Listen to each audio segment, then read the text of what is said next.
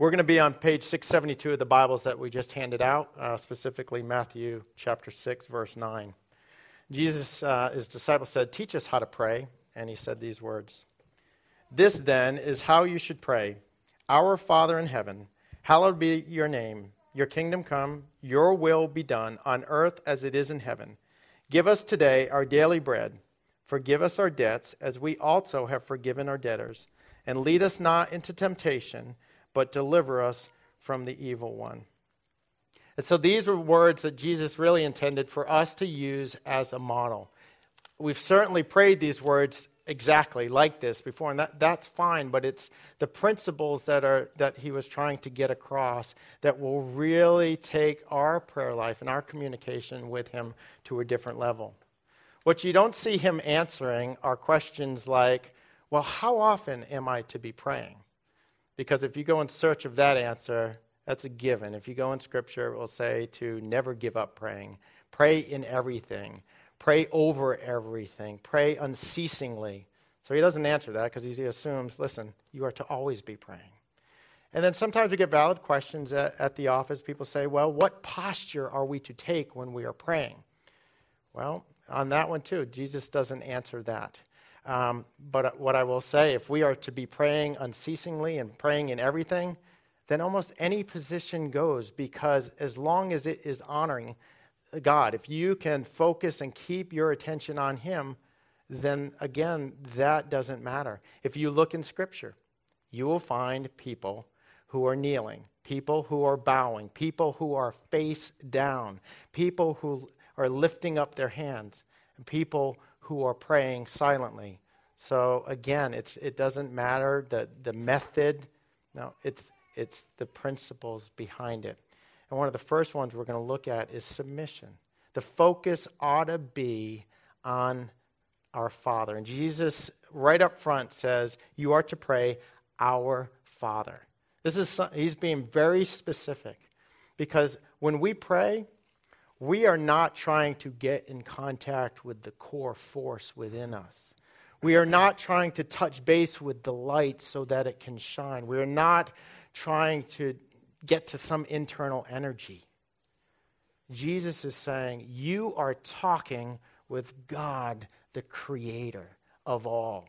He is the sustainer. He is the provider. He is the great shepherd. He is the Prince of Peace. He is the Alpha. He is the Omega. That is who you are praying to. You are praying to somebody very specific. And he uses that term, our Father, which is a very, very personal term, right? You think family, you think relationship, and that's exactly what it is to convey, is that closeness and that relationship. But he also goes on and say, he is sovereign, he is above all, and his name is to be honored, hallowed. And then it says, Father, your will, may your kingdom come. That takes an act of submission on our part, that we are willing to set aside our will for his. And so this morning, when we look at prayer, the question we have to ask ourselves is, have we submitted ourselves to him? Maybe it's the first time. Maybe you never thought about that, but he wants to be your Father. In Scripture, in Psalm 37, I think it is, it says, the Lord hears the cry of his people who call out to him. Have you ever called out to him? Are you one of his people? Submitting to him through Jesus Christ for the first time may be your first step in the best prayer that you could ever begin. And if that's you, then I would also say, check that little WhatsApp card and say, I want to talk to a pastor about this, because we would want to celebrate that with you and talk some more about that. But maybe submission also for you is, if my life is a living testimony to God, then is it a living and honoring testimony to God? This morning in your program, you have a little section called Program Notes, and there's a little category called Submission. And Joel's going to play in the background here, and I just want you to say, how can you submit to the Lord today? Just write in your own words how he is great, how he can be honored in your own words today, and maybe what is it you need to submit in your life to him. Because that, when we approach God, when we want to talk to him, one of the most important steps is that we come with a heart that is willing to submit to him. And I know that's hard for me because a lot of times I want to submit to myself. I want what I want. But we must first come with a submissive heart. Hopefully you've had time to write a prayer of submission down, and if you're finishing that up, go ahead and do that. But we want to continue with the the Lord's Prayer, and the next part of the prayer is this. It says, "Give us today our daily bread." Very short. That's a whole verse right there in and of itself. Give us today our daily bread. Now, when I read the Bible, I've got this reference Bible, and it's cool, but it makes me chase all over the Bible too, because I can't just read one thing if it has another reference by it. If you have a reference Bible, they're really fun and time-consuming, but in a good way, because you chase those around. Before I continue, I do want to say that I'm very impressed with Rob's notes. You should see his notes in his Bible. They're pretty. They're typed out and highlighted. See mine? Pretty awesome, huh? My daughter got a hold of them. Some of you can see, too. She wrote crayon on there for me. Don't let the notes fool you. This is going to be stinking awesome, so buckle up. When you read something, it's great for me to understand who Jesus was talking to. And Jesus' audience, when the disciples are asking him, how should we pray, that's a Jewish audience. And so if Jesus were to say, give us today our daily bread, you have to understand something about Jewish culture. History is ingrained in them. They have memorized the first part of the Old Testament, many of them, most of the men. And so when this is spoken, they think of something right away. And they think of a story in the Bible, in Exodus, about Moses. And Moses was the one who led the Israelites out of Egypt, out of the Egyptian rule, out of slavery. And then they wandered in the desert for 40 years. Some of you may have heard that story before. So when Jesus says this, they think of the story of something that God provided in the desert while they were wandering around. They were kind of grumbling and complaining about being rescued from slavery. Who wouldn't, right? And so here they are. They're wandering in the desert complaining, and they say, we're hungry. So God tells Moses, look, I'm going to provide something, and the Jewish people called it manna. I'm going to provide something every morning for them to eat. Every morning they will come out, and there will be these thin wafers of bread-like substance for them. And what I want them to do is I want you to tell them to gather this amount. And in fact, Jesus gave them a specific measurement to take for each person in their household. So if only a couple were going to gather, they were supposed to get enough for each person in their tent. And some people just kind of ignored this. And I wonder sometimes if I would. Because I'm wandering in the desert, right? No food, no water. And I'm thinking, you mean tomorrow this is going to be here too? Just in case, I think I'll pack a little bit more. And some people did that. Some people actually took more than they were supposed to. And the next morning, they got a real fun surprise. The Bible says that it doesn't say it this way, but I imagine it's like one of those Keebler cookies that's crunchy on the outside and chewy on the inside. It was full of maggots in the morning, is what I'm trying to say. So it was a fun surprise for them. But God was trying to say to them, look, you've hoarded this, and you have taken this, and what you're saying is, God, I don't trust you. I don't trust you for tomorrow. Thanks for today, that's cool, but I don't trust you. And so I wonder sometimes if we do this to God as well. We don't trust for our daily bread. Also, in Jewish culture, they had many names for God. And the name for God, for God our provider, was Yahweh Yireh. Isn't that fun to say? You want to say it so bad. I know you do. Say Yahweh Yireh.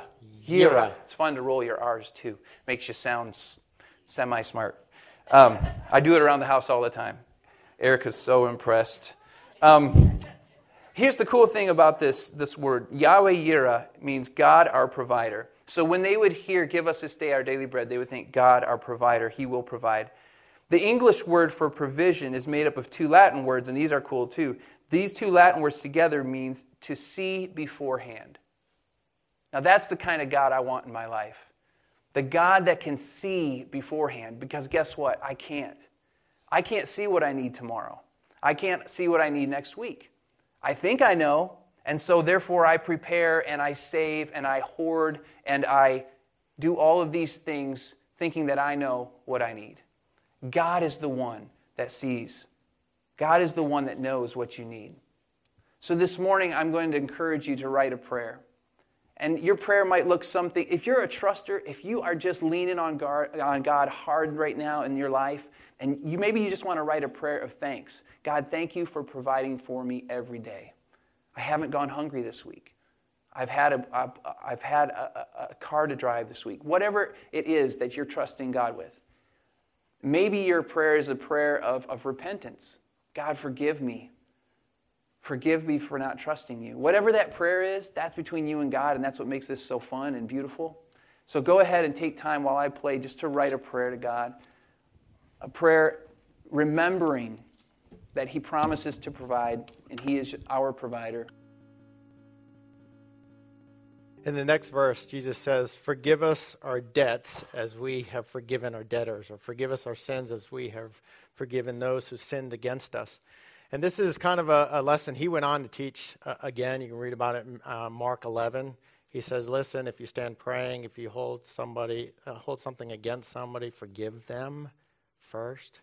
And then Paul picked up this same lesson and taught it in the love one another verses, where he teaches, hey, forgiveness is part of loving somebody. Not only does it help you, but it's important in loving somebody else. And so when you read this, you might go, whoa, wait a minute. Are you telling me, Rob, that my forgiveness is earned? Do I earn my forgiveness? I don't think it's that simple. There is grace and mercy, the free grace and mercy that we have in Jesus Christ. But the spirit of forgiveness is essential. It is critical in God's eyes. It is so important that He puts this before us. And so when we come to pray, we really have to think about this issue of forgiveness. And we kind of have to walk around it. As you're praying, there are a couple different angles we have to take on this. The first, because he says, forgive us our sins as we have forgiven others. So one way we need to walk around is saying, is there somebody that I need to forgive? Am I holding on to something and I need to forgive them? Because biblically, forgiveness is not an option. It's mandated. And so, and it's meant for you too, because if you're like me, when I hold on to something from somebody, it weighs on me, and I start to become a slave to that person, that thought, whatever it is, that memory. So God calls us to forgive, and that does something in the heart and then helps us reach out. So as you pray, is there somebody that you need to forgive? Another place we need to walk is, do I need forgiveness? Is there something in my life that I need to ask for forgiveness for? I know as a Christ follower, I still mess up. All you have to do is talk to Kim, my wife, and she'll say, oh yeah, give me an amen on that one, she'll say. But the key there for all of us is when I am aware that I am doing wrong, that I am missing the mark in God's eyes, am I then to continue in that because I got free grace and mercy, right? Should I go ask somebody to pray about that and say, should I? No. You or me, we don't have to even set that before any wise people. Paul will tell you in Romans 6:1, he says, what shall we say then? Shall we go on sinning so that grace may increase? By no means. No. So when I am aware that I am doing wrong in God's eyes, then I am to stop. I'm to do what's in 1 John 1 that says I am to ask for forgiveness, to confess it and to turn away from what I'm doing, and He will forgive and He will cleanse and purify. And that's an important step for us. It is totally in line biblically, for your prayers to go unanswered if you're disobeying God. I know that's tough to hear. It's tough for me to hear. But think about it. If I know that something I'm doing is not his will, and I continue in it, I'm basically saying, Lord, I know exactly what you want me to do in this area of my life, but I am not going to do it. And think about how we say, hallowed be your name. If God were to answer your prayer, would he be honoring his name? So forgiveness on our own parts. There's something we need to be forgiven for. But then there's also, have you sought that forgiveness, but you never truly accepted it? You did at one point, but you never trusted God. You never took it into your heart that he has truly forgiven you. And so you walk around with those phrases in your mind, you're beaten down, you're replaying those scenes, and you're condemning yourself. That is not the life of freedom that God would want you to have. He wants you to come to him and to truly trust him in that he forgives you. And so maybe forgiveness today is none of those other things, but it is truly for you to say, I know that at one point I asked for forgiveness, but it's not till today that I'm truly taking it into here. I want that freedom. So this morning while Joel plays, for forgiveness, just write in your own words. Thank him for the forgiveness you have. Thank him or ask him to guide you in if it's somebody you need to forgive. That's a process. It can be a process. Ask him, hey, I'm going to take this step and I'm real scared, but help me do that too. In your own words. Write how a spirit of forgiveness is important to you today and how he can help you. In the next verse, in verse 13, he says, and lead us not into temptation, but deliver us from evil, which is another perplexing kind of verse. Because you read that, and if you've spent any time in the New Testament, you think of the book of James, and you go, wait a minute, does that mean that God tempts people? I thought he didn't do that. And some, you can read scholarship on this, go to commentaries, and there'll be different sides of this. Some will say, well, wait a minute. Look at it as kind of a rhetorical question or a rhetorical statement where you're saying, Lord, lead us not into this sinful, help me avoid sin. Help me leave it. But others, you can read out of verses, scholarship that say, well, wait a minute, it means this, or this, and he can. For me, with all that scholarship there, I come down to the one thing that I know that I can trust on, and that is Romans 8:28, that in all things God works for the good of those who love him. So no matter what, if he truly is going to test me, I know that he will do it out of love, and the whole thing is for me to turn to him in this whole process and have him take care of me and provide for me and protect me in that whole process. And both you and I can lean on that same promise. So when we read a verse like this, how are we to react to it? I think we can think of when Jesus said in the garden, he said to his disciples, listen, pray so that you can flee from temptation. So we can look at this verse and say, and we can simply pray, Father, help me to see temptation long before it's even before my eyes. Help me and give me the strength and the wisdom to flee from it. But there's also a flip side. It says, deliver us from evil. Leave us not there. You need to know that if you are in one of those situations, that he is the mighty deliverer, that he can deliver you out of whatever you are in. In 1 Corinthians chapter 10, verse 13, it says, but when you are tempted, he will also provide a way out so that you can stand up under it. Do you trust him on that? Do you believe that he can do that? You need to know that he is the mighty deliverer. No matter where you are, he will protect you from it. As your eyes are on him, he can get you out of it. This morning, if you need deliverance from something or you want to thank him for the deliverance that you have, in your own words, write that in that section. That is your prayer to him, because part of talking to him is recognizing that he is the mighty deliverer and can do anything for you. The NIV leaves out the last thing that King James Version, many of you, maybe if you've learned the Lord's Prayer that we're talking through today, you've heard the last section that says, for thine is the kingdom and the power and the glory forever. So your Bible is missing that part. I'm not sure where it got lost there in the different interpretations, but in the King James Version, that's what it says, and many of you have heard that before. And again, if Jesus is talking to a Jewish audience, they have heard that before.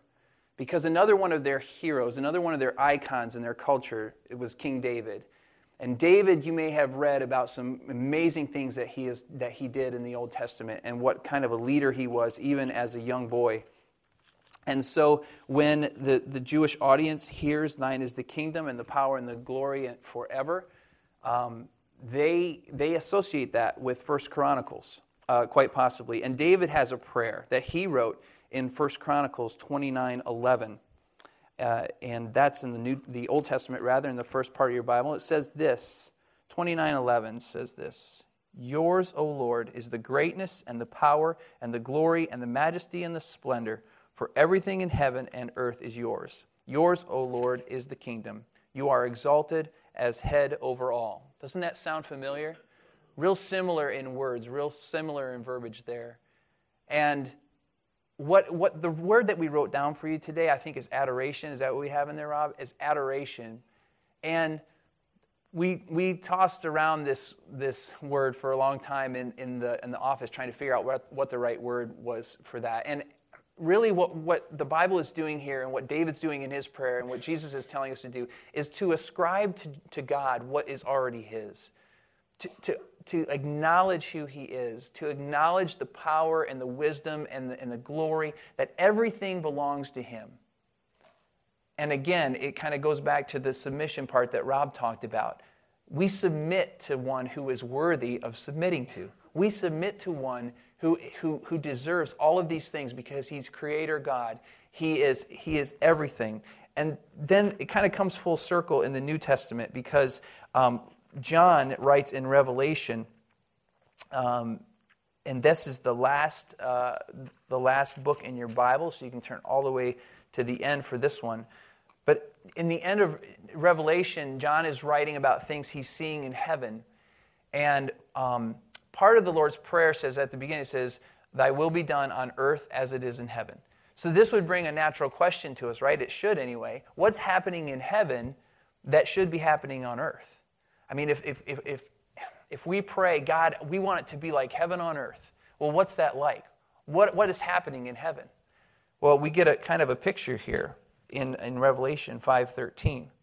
Then I heard every creature in heaven and on earth and under the earth and on the sea and all that is in them singing. To him who sits on the throne and to the Lamb be praise and honor and glory and power forever and ever. The four living creatures said, Amen, and the elders fell down and worshipped. So we're getting a sense of the same verbiage again here in the New Testament, at the end of the New Testament. To him who sits on the throne be praise and honor and glory and power forever and ever. So this morning, we have the word adoration, but maybe this is just a time for you to write a prayer of acknowledgement of who God is. That we talked about trust earlier, trusting for our daily bread. This is a trust statement as well. God, I trust that you are who you say you are. And I realize and I acknowledge who I am in your greatness. That I am small and you are big.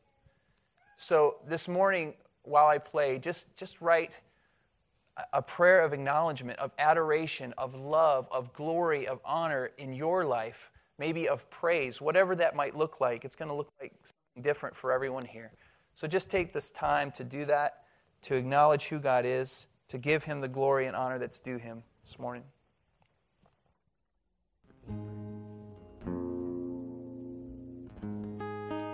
This morning, you wrote down, whether you knew it or not, you may have come in here today and you'd never prayed. But what you went through today was prayer. This kind of thing can go on while you're standing in an elevator at your work and you're praying for a situation. You can kind of go through these different angles that we've looked at. But you should approach it with the different spirits that we looked at today, just the heart of forgiveness, understanding his provision, realizing he's the deliverer. And at the beginning I said that prayer is it's simply talking to him. We certainly understand that. Listening to him, you may say, well, wait a minute. Listening, what's that? That's a big part, is getting in his word. Because he's going to, as you open up to him and you start speaking to him, he's going to guide you to places in his word, and he's going to speak to you in a divine way. And as you notice, a lot of what we put up there today was just words of his from here that have meant a lot to us. The same thing will be there for you. And then waiting upon him, and he will give you that strength. As you continue to talk with him and walk with him, he will guide you.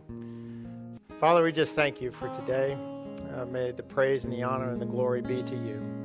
Father, help us to approach our conversations with you with the idea that we are the ones to be transformed, to be changed, and help our heart to not to start running towards the changing of our circumstance, but that it would truly be about changing us. Thank you for Jesus' words, who gave us some principles that are to guide our words, that will help soften our heart and to see you. And through all that, we just pause and give you the honor and the glory. Help all of us to go from here today and simply take those prayers that we have in front of us and to continue that on as we go throughout our week. It's in your Son's name that we pray.